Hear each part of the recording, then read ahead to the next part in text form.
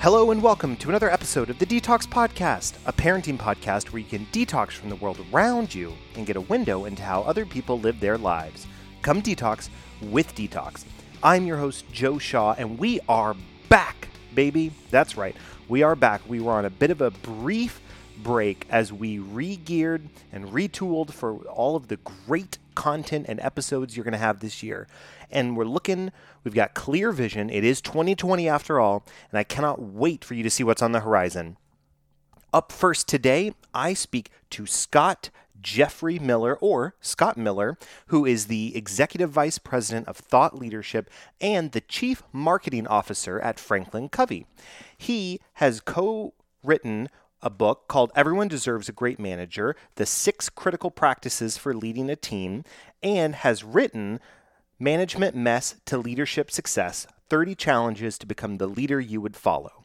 Now, he has written additional books that are coming out, as well as other books that have already been released, but specifically these two books, Everyone Deserves a Great Manager and Management Mess to Leadership Success, have really captured the business world for his specific approach to how to be a great manager, whether you're a manager of people, a manager of projects, or just managing yourself. There are a lot of tips and tricks and advice and perspective that Scott has built up over years of being a leader that he imparts into all of us. And so I think you're really going to enjoy it.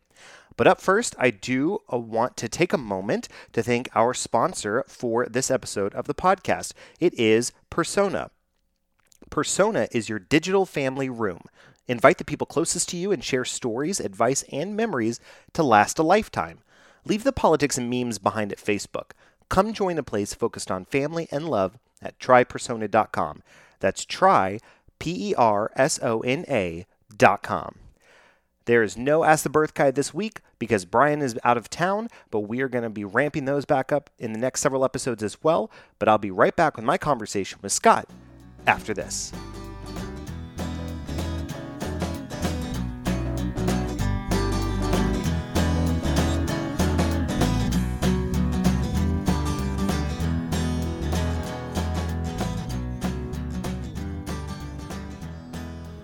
Welcome back to the Detox Podcast. With me at this time is Mr. Scott Miller, the EVP of Thought Leadership, the Chief Marketing Officer at Franklin Covey. Scott, how are you doing today?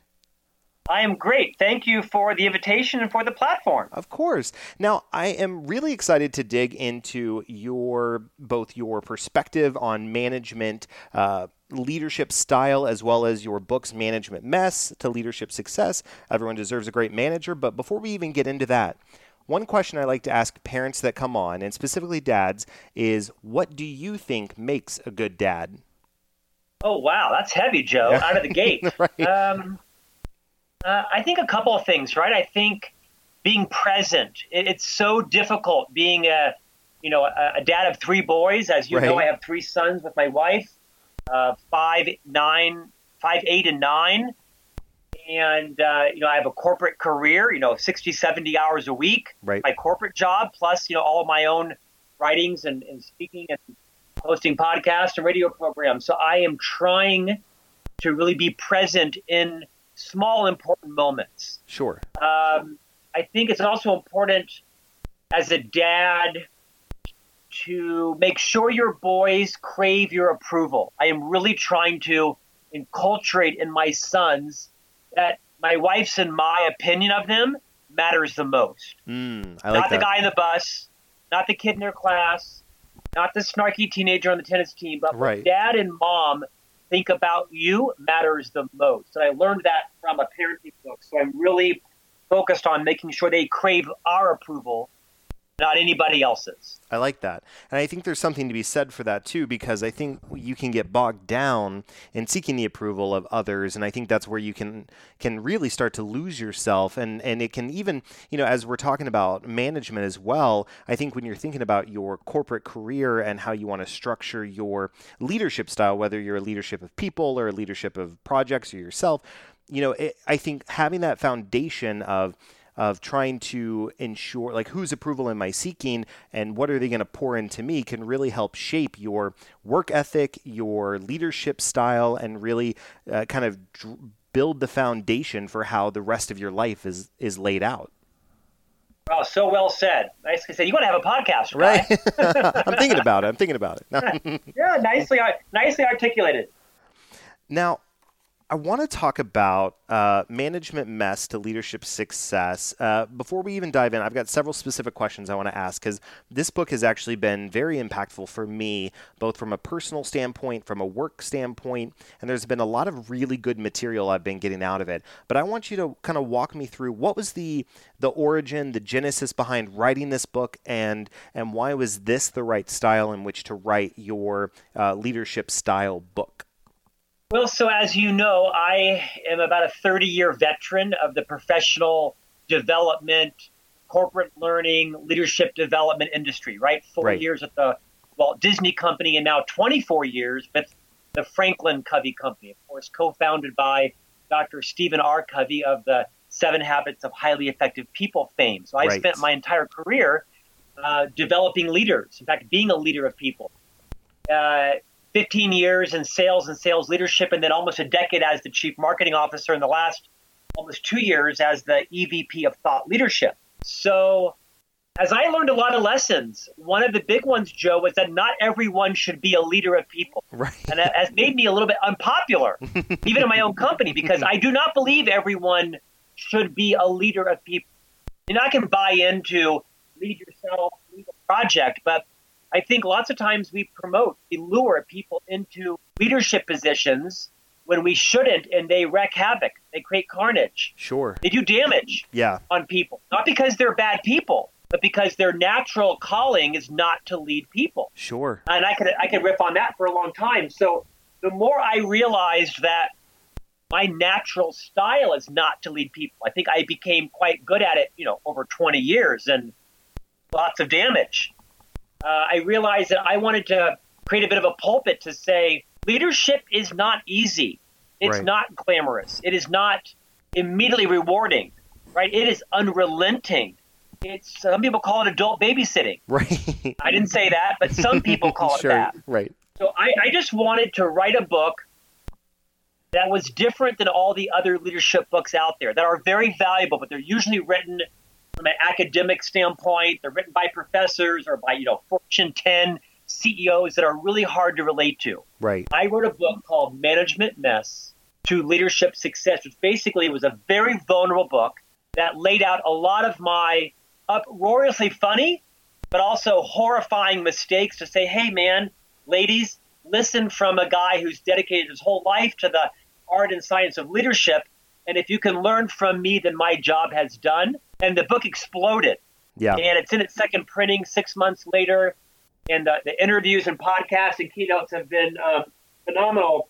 And I feel like I hit a nerve. And that nerve is that people want to relate to their leaders. Yes. They want to be able to have an open, comfortable conversation with their leader where they can talk about their own fears, their own passions, their own anxieties. Right. And I want to do the same. I want to be able to sit down with my leader and just kind of let it rip, recognizing that, he or she is my boss and I serve at their pleasure. But I think there is a wave in leadership to be more vulnerable, to own your mess. Because when you own your mess as a leader, as a parent, as a friend, as a daughter-in-law, as a neighbor, you make it safe for everyone else to own their mess as well.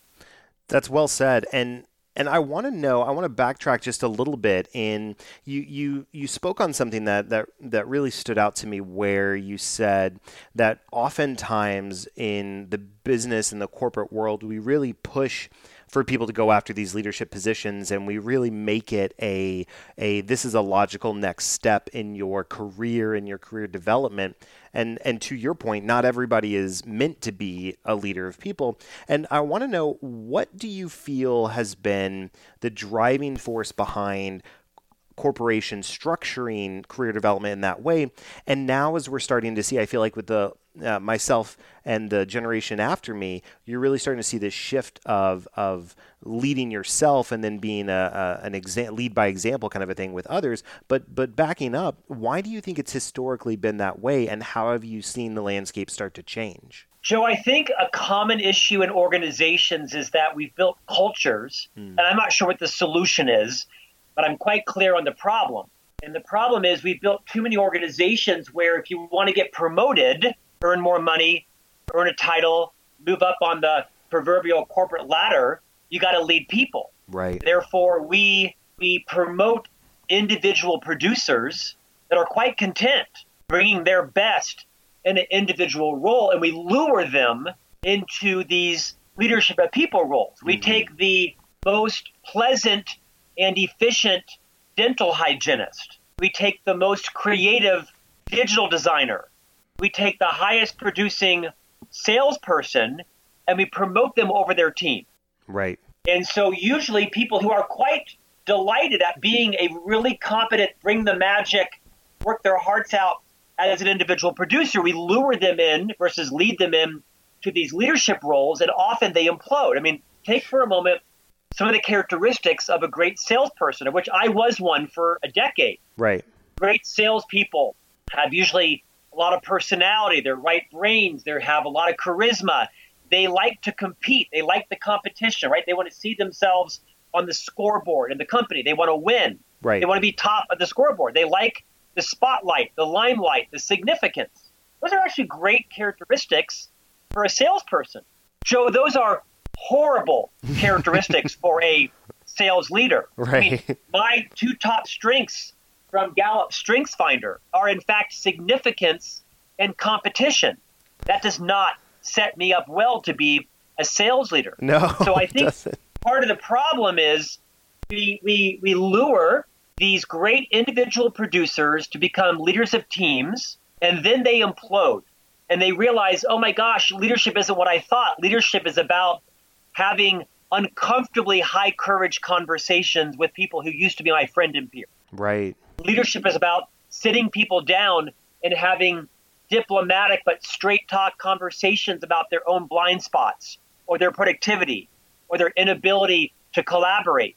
Leadership is about setting a standard on your own behavior and then having to model it day in and day out and have everybody watch you. I mean, leadership of people is really, really difficult. So what happens is you get the best dental hygienist or the top accountant, and now she or he is leading a team, and they sit up at night throwing up or with their stomach in knots, having to come in and fire or terminate or put someone on a performance plan, and they hate their job, so they quit it. And now you've lost your leadership pipeline, and you've lost your top producing accountant, right, your best dental hygienist. So I think one of the solutions to answer your question is to every leader out there in HR, in human resources, people services, or line leaders, as you're thinking about recruiting the next top individual producer into leadership, have the courage, show the gift to them of sitting them down and having a real conversation. This is what leadership is like. This is how much time it's going to take. This is what you're going to need to do differently. This is what it's going to actually be like. Sit them down and, create a T-chart. Joe, here are the 7 things that you do really well. Mm-hmm. In fact, these are the things that got you this promotion. And Joe, tomorrow, you have to stop doing 5 of these. Like literally come to the office tomorrow and never do these things again. Wow. And then conversely, on this side of the T-chart, here's 9 things that you actually don't do that well right now. That's okay. We have faith in you, but you're going to need to do these things. You're going to need to learn to do these things in the coming days and weeks and months. Had someone sat me down and told me, Scott, what got you here isn't going to take you and them there, I would have been a fundamentally different leader. Joe, I thought my job was to turn everybody else into my clone, right? I got promoted because I was getting great results. So my job was to make everybody else like a little mini me. Right. And of course, that's idiotic now. But honestly, back in my early 20s, I thought my job was to lower the boom and be strong and be confident and be a little bit tyrannical. And I tell you, I did some damage on people. And it wasn't until I'm perhaps embarrassed to admit, 40s and early 50s that I really learned what makes a great leader. Like everybody else, I fell into that trap where the average age that people earn their first management position is age 30. And Joe, would you believe the science shows that the average age someone receives their first leadership development training is 42? Oh my gosh. there's a scientific 12 years of people making it up because they're not quite sure what to do. And it's why so many leaders flame out or do serious damage on the culture and the people in their stewardship. That's a really good point. And I think it really ties into, there's a section in your book. You've got your book, Management Mess to Leadership Success. You've got it broken into 3 parts: lead yourself, lead others, and get results. And in your part 3, get results, you've got your section, and I'm pulling the exact chapter here, but it's talking about where you've got to ensure your system supports your mission. And I think it goes right back to what you're talking about with regards to, are you promoting the right people, or are the people that you have functioning so well because of the skills that they're bringing to those specific roles? And really stepping back and looking from a big picture. It's challenge 25 for those that are following along. Ensure your systems support your mission, and really taking a big picture look and saying, is my team functioning at an optimum level? If it is, why is that? And from within this, what are the skills needed to be a leader? Where do I see that today? And how can I execute and highlight and promote in the most effective way? And I think, to your point, not enough people do that. They look at the top individual contributors and say, these are the ones that are needed for the next step. And even you mentioned the Strength Finders. And one of the things I took away from when I took Strength Finders a while ago was to spend less time on your weaknesses, because you can only improve those so much. So I want to say to you, having come into management and leadership, you are an effective leader today, but how did you work through your weaknesses to be able to, in your point, ensure your system supports your missions, like you referenced in the book? Well, I mean, I've been the recipient of just some phenomenal leaders, like people who believed in me more often than I believed in myself, that had the courage, that had the intent to invest in me and sat me down and had very courageous conversations. I share some of them in the book, right? I had a leader named Bill Bennett who sat me down once and said, "Scott, you're standing at a gas station and you're holding a match." Right. And he was referring to my kind of gossiping ways and not holding confidences and not really living up to the maturity of a leader. So again, I have had the benefit of a lot of leaders talk to me about my blind spots, and as a result, building my self-awareness, and realizing that, becoming an effective leader, becoming a leadership success is less about your technical skills.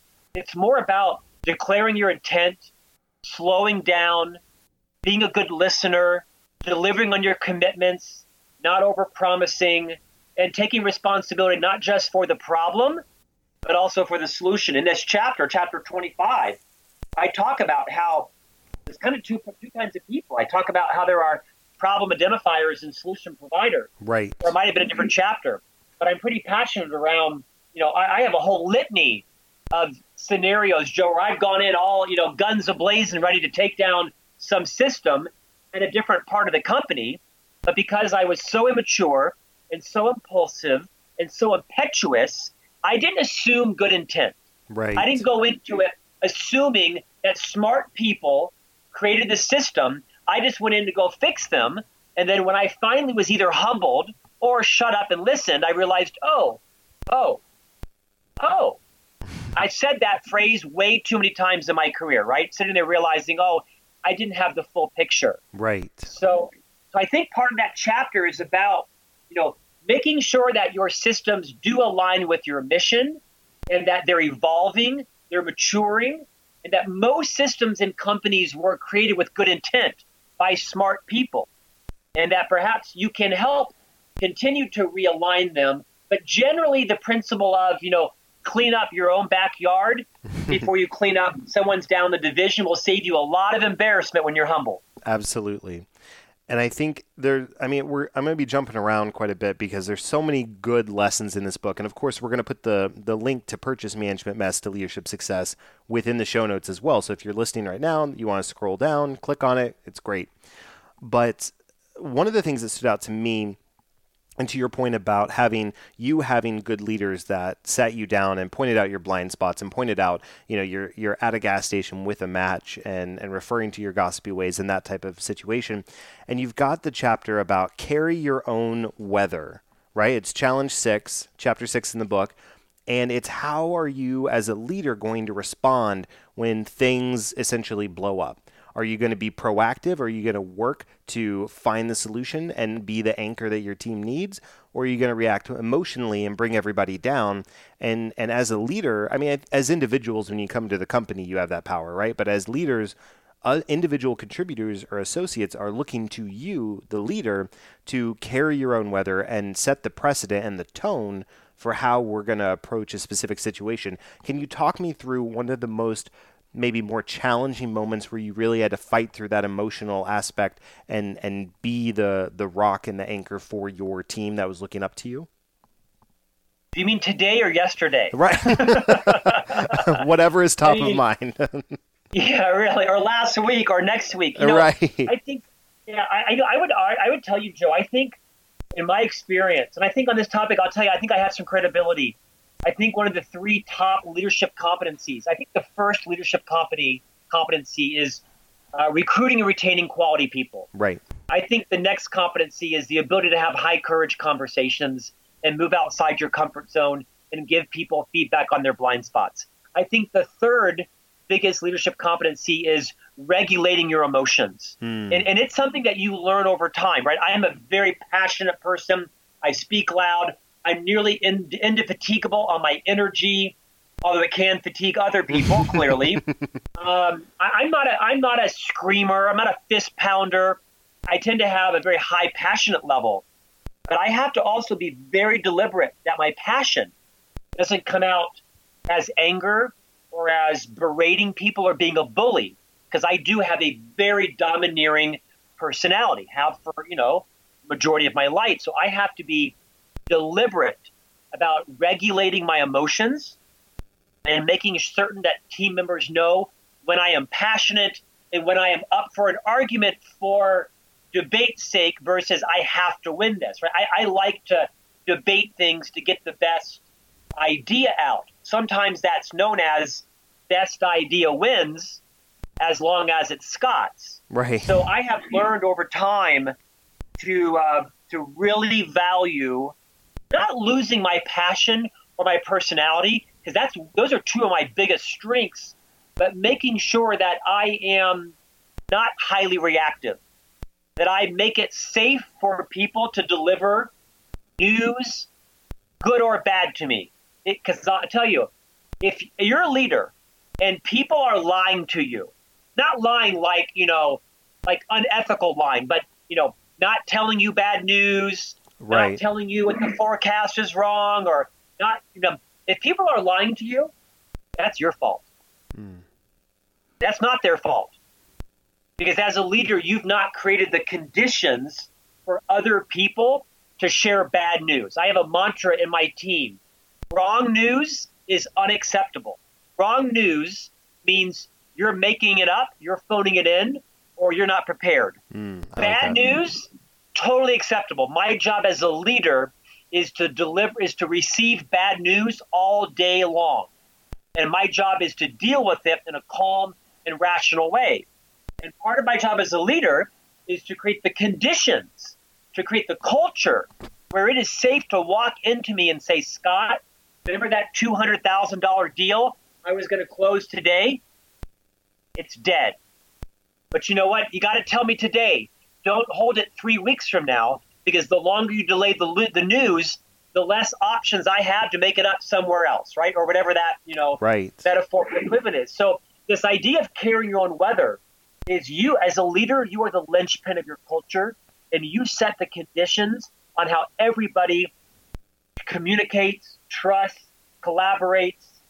So you've got to be able to regulate your emotions and make it safe for others to come and tell you their truth. I like it. One of the last things that I really stood out to me in Management Mess, it's Challenge 19 or Chapter 19, Protect Your Team Against Urgencies. And what really resonated with me was your reference on how many times do we as leaders pull together the entire team for a huddle or a team meeting and we praise somebody's individual contributions because they put out a fire, right? We're really quick to say a fire happened, this person worked all night, closed the deal, delivered, whatever. Here's a $50 gift card. Have a good time. And you point out, how many times do we win a big client? We need to staff for it. We don't staff for it. We're asking people to do double and triple duty. And, here's dinner on us for 6 months down the line when you can actually go eat dinner, assuming you haven't quit, right? And so it's recognizing that there are urgencies that happen every single day, but as a leader, figuring out how to cope with the urgencies, protect your team against the urgencies, and also be able to highlight and praise those that are keeping things at a base level. So these urgencies that maybe can be avoided are avoided, and people aren't having to pull double and triple duty to cover it. So I want you to kind of walk me through what are some of the ways that you early on recognized that you needed to protect your team against these urgencies.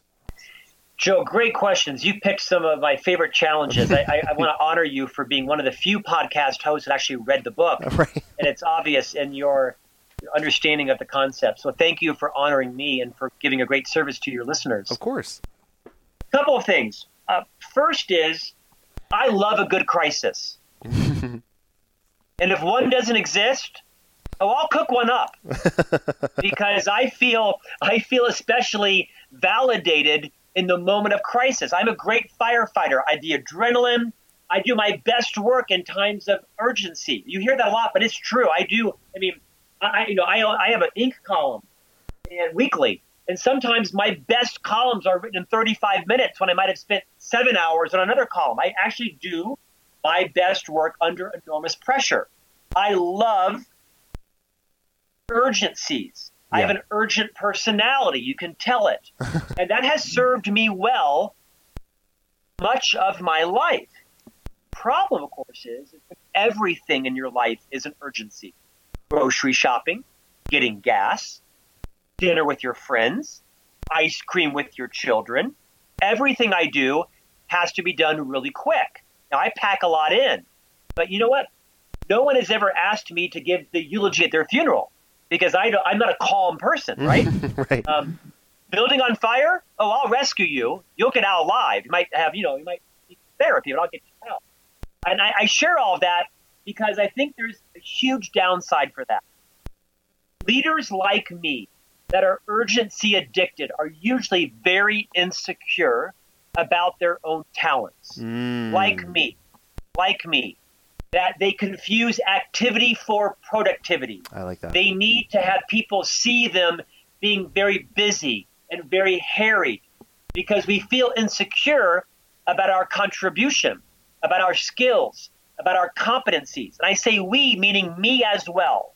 I have been the poster child for being fairly insecure about my skills when in fact, you know what? I think I actually have some quite genius talents in me. But for whatever reason, blame it on my parents, who I love, I am this very insecure person. So I am well known for creating what is an urgency-addicted culture on my team. And because I'm so into pleasing my boss, the CEO, I take on more projects and more projects and more projects, and I bring them on the team, and now they're all in urgency-addicted mode, and they're running around with chickens with their head cut off. And for some time, that can create an adrenaline rush. Right? Out of that proverbial dopamine squirt from the brain. Quite frankly, people can't survive that long term. So the first piece of advice I would say to anybody who has resonated with my confessions just now, if you are an urgency addicted leader, you may need to protect your team from yourself. And I want that to sit there for a moment. Because here's what happens, Joe, is people like me that are urgency addicted, we thrive in organizations with misaligned and corrupt systems. We thrive in companies where there aren't clear processes and there isn't clear communication. We look heroic because we're always saving the day, which means we always have to work in a company with a chaotic culture. Because you know what, Joe? Companies that are well-disciplined and well-oiled, they don't need us. Yeah. You know why? Because there's no crisis. And I mean for that, hopefully to be insightful, but a little bit heavy. So I would say to your leaders that those who resonate with what I've said, be thoughtful around, don't use the adage like I just did of, well, I do my best work in urgency, but you know what? Everyone working for you, that may not be their style. That may not be how they thrive. So be really mindful about your work style may be imposed on them because of your positional power, because of the culture you've enforced or the fear you've created. Be really mindful and self-aware and consider moderating your style. Why are you so addicted to this urgency style?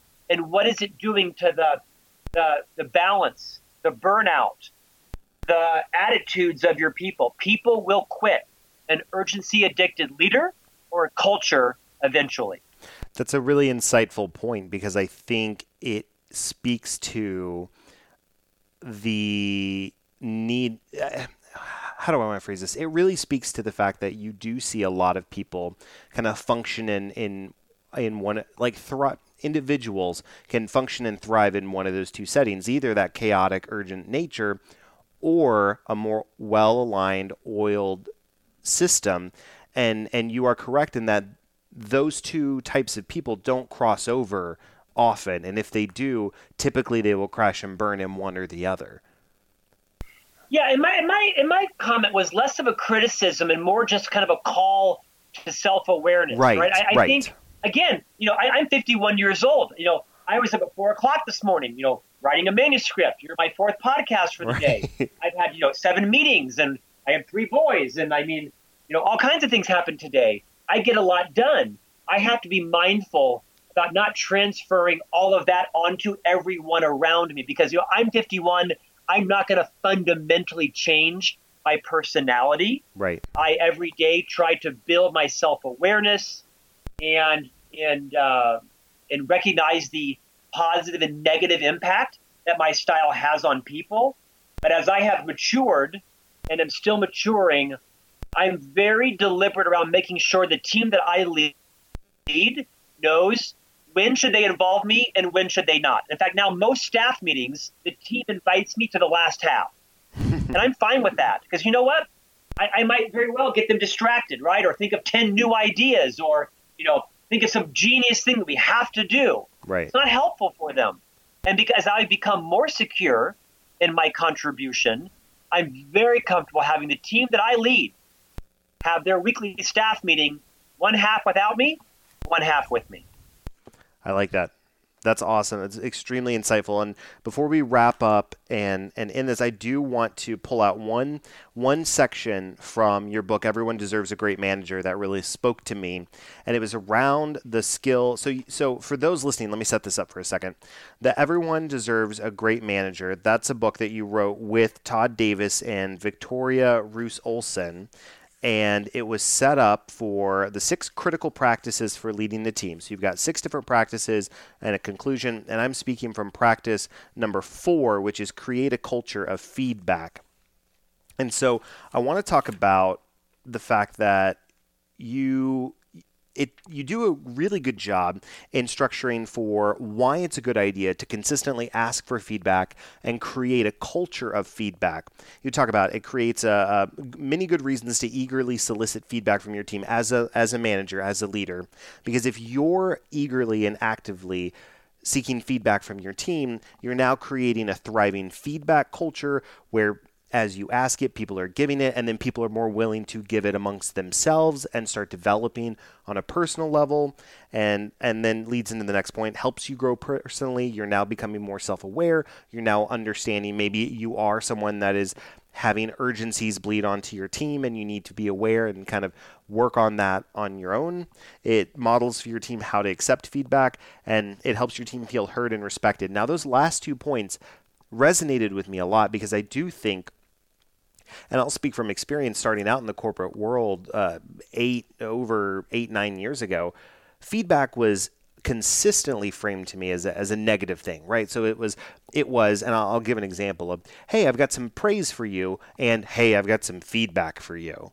And so just hearing the word feedback is something where it can trigger this negative, like, oh no, is this bad? Is this negative? What did I do? And I think by retaking the word, so to speak, and framing it into a feedback is a way in which to help you grow professionally and personally, good and bad. And this is how we're going to be able to give it on the go and on the daily. So now we're not waiting 6 weeks for a check-in to tell you. We're now giving it on a daily, minute, hourly basis, and we're all growing and learning so we can thrive. And so I really want to hear from your perspective.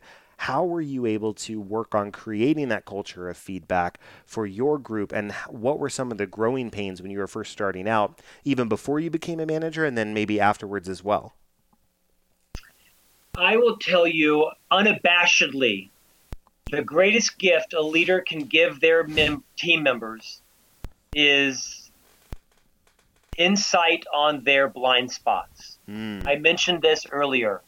If you are a leader of people, and you do not have the courage to move outside of your comfort zone and discuss the undiscussables in real time, resign. You do not deserve to be in the position you have. Now, I don't expect you tomorrow to wake up and start having these otherworldly, courageous conversations and balance with diplomacy. It's a skill. It's an art. You learn it over time. You screw it up a lot. There's a reason, Joe, why my human resource file is a expandable folder. I mean, I made a lot of not bad decisions. I just said things that were dumb or insensitive. I learned. It comes with reps. But I want this to be weigh heavy on your listeners. This is the greatest contribution you will make to your team members. In 10 years, no one will remember if you made your second quarter EBITDA or if your annual cost of goods was up or down by 1%. Now, those are conditions to keep your job. But everyone will remember. Each person will remember if you had the courage and the consideration, the diplomacy to sit someone down and say, hey, Joe, I'd like to have a high courage conversation with you about some things that I see that are really tripping up your ability to build your career here. My intent is to really help you. But I'm noticing, Joe, that like me in the summertime, you might be breaking through your antiperspirant. And before anybody were to notice that and you were to have any embarrassment, I want you to know I care about you and your brand. So I'm bringing this to your attention. You might want to change your deodorant. Or, Joe, you get the point, right? Or, right. Joe, I notice that in meetings, you make a lot of declarative statements, and you may not notice this, but it's really shutting people down.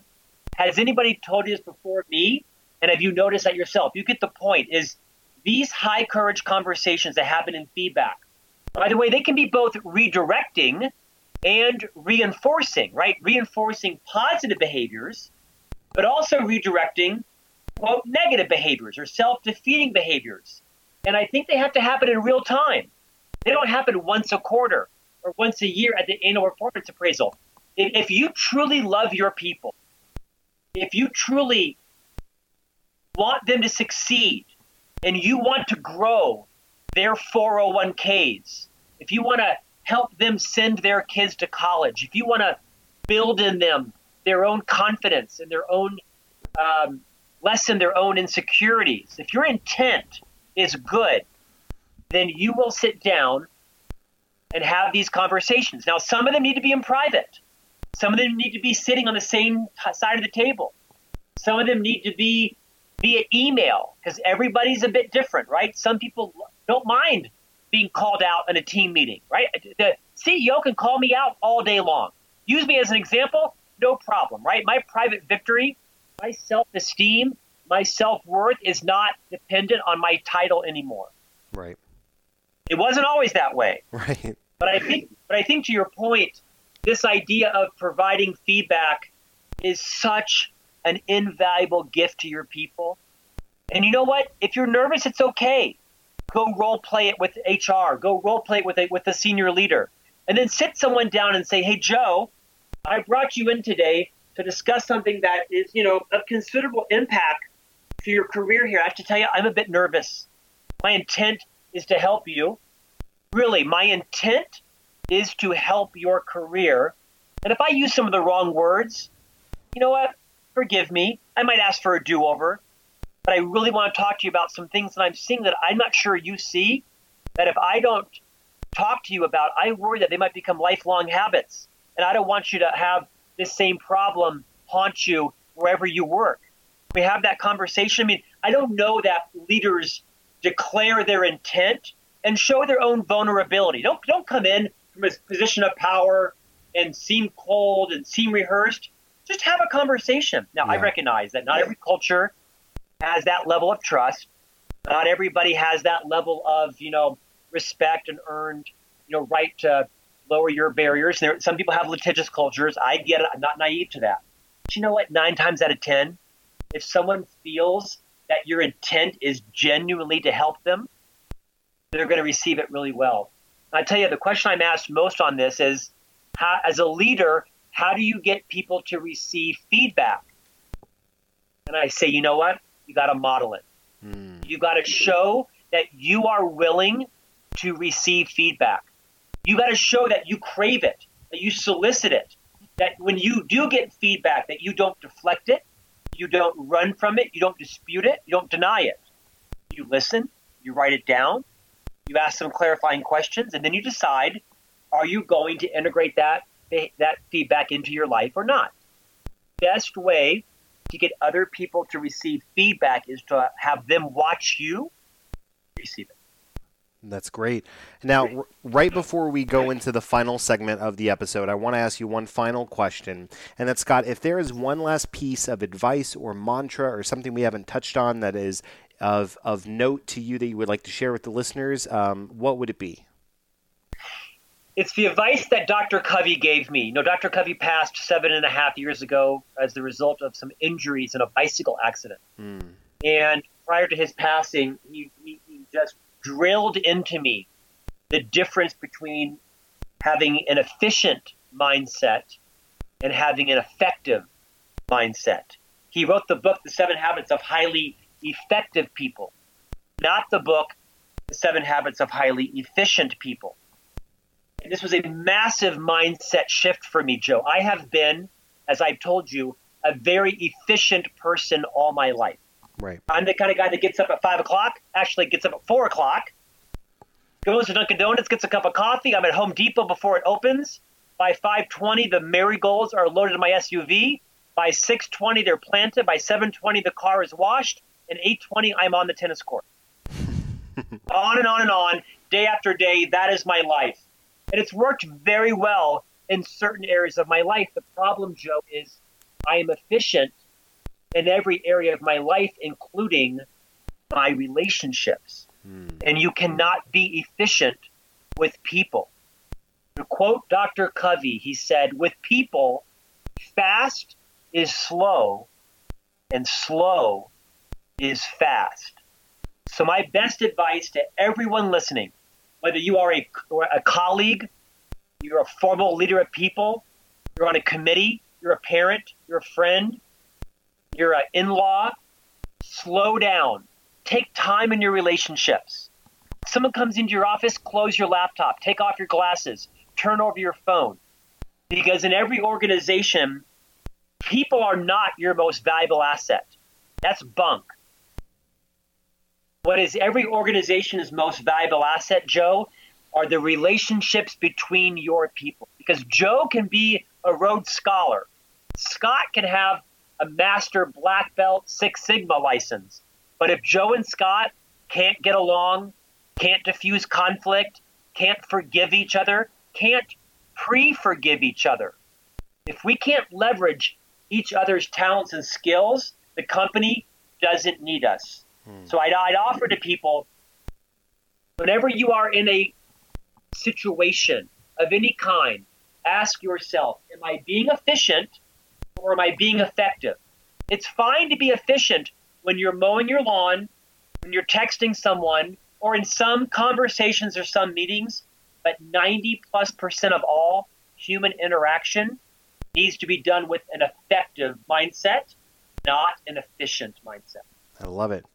Thank you so much, Scott. And now we are going to move into my favorite segment of the week. It is the Dad Joke of the Week, a segment where I hurl dad jokes at my unsuspecting guest to try and get them to laugh while the audience groans.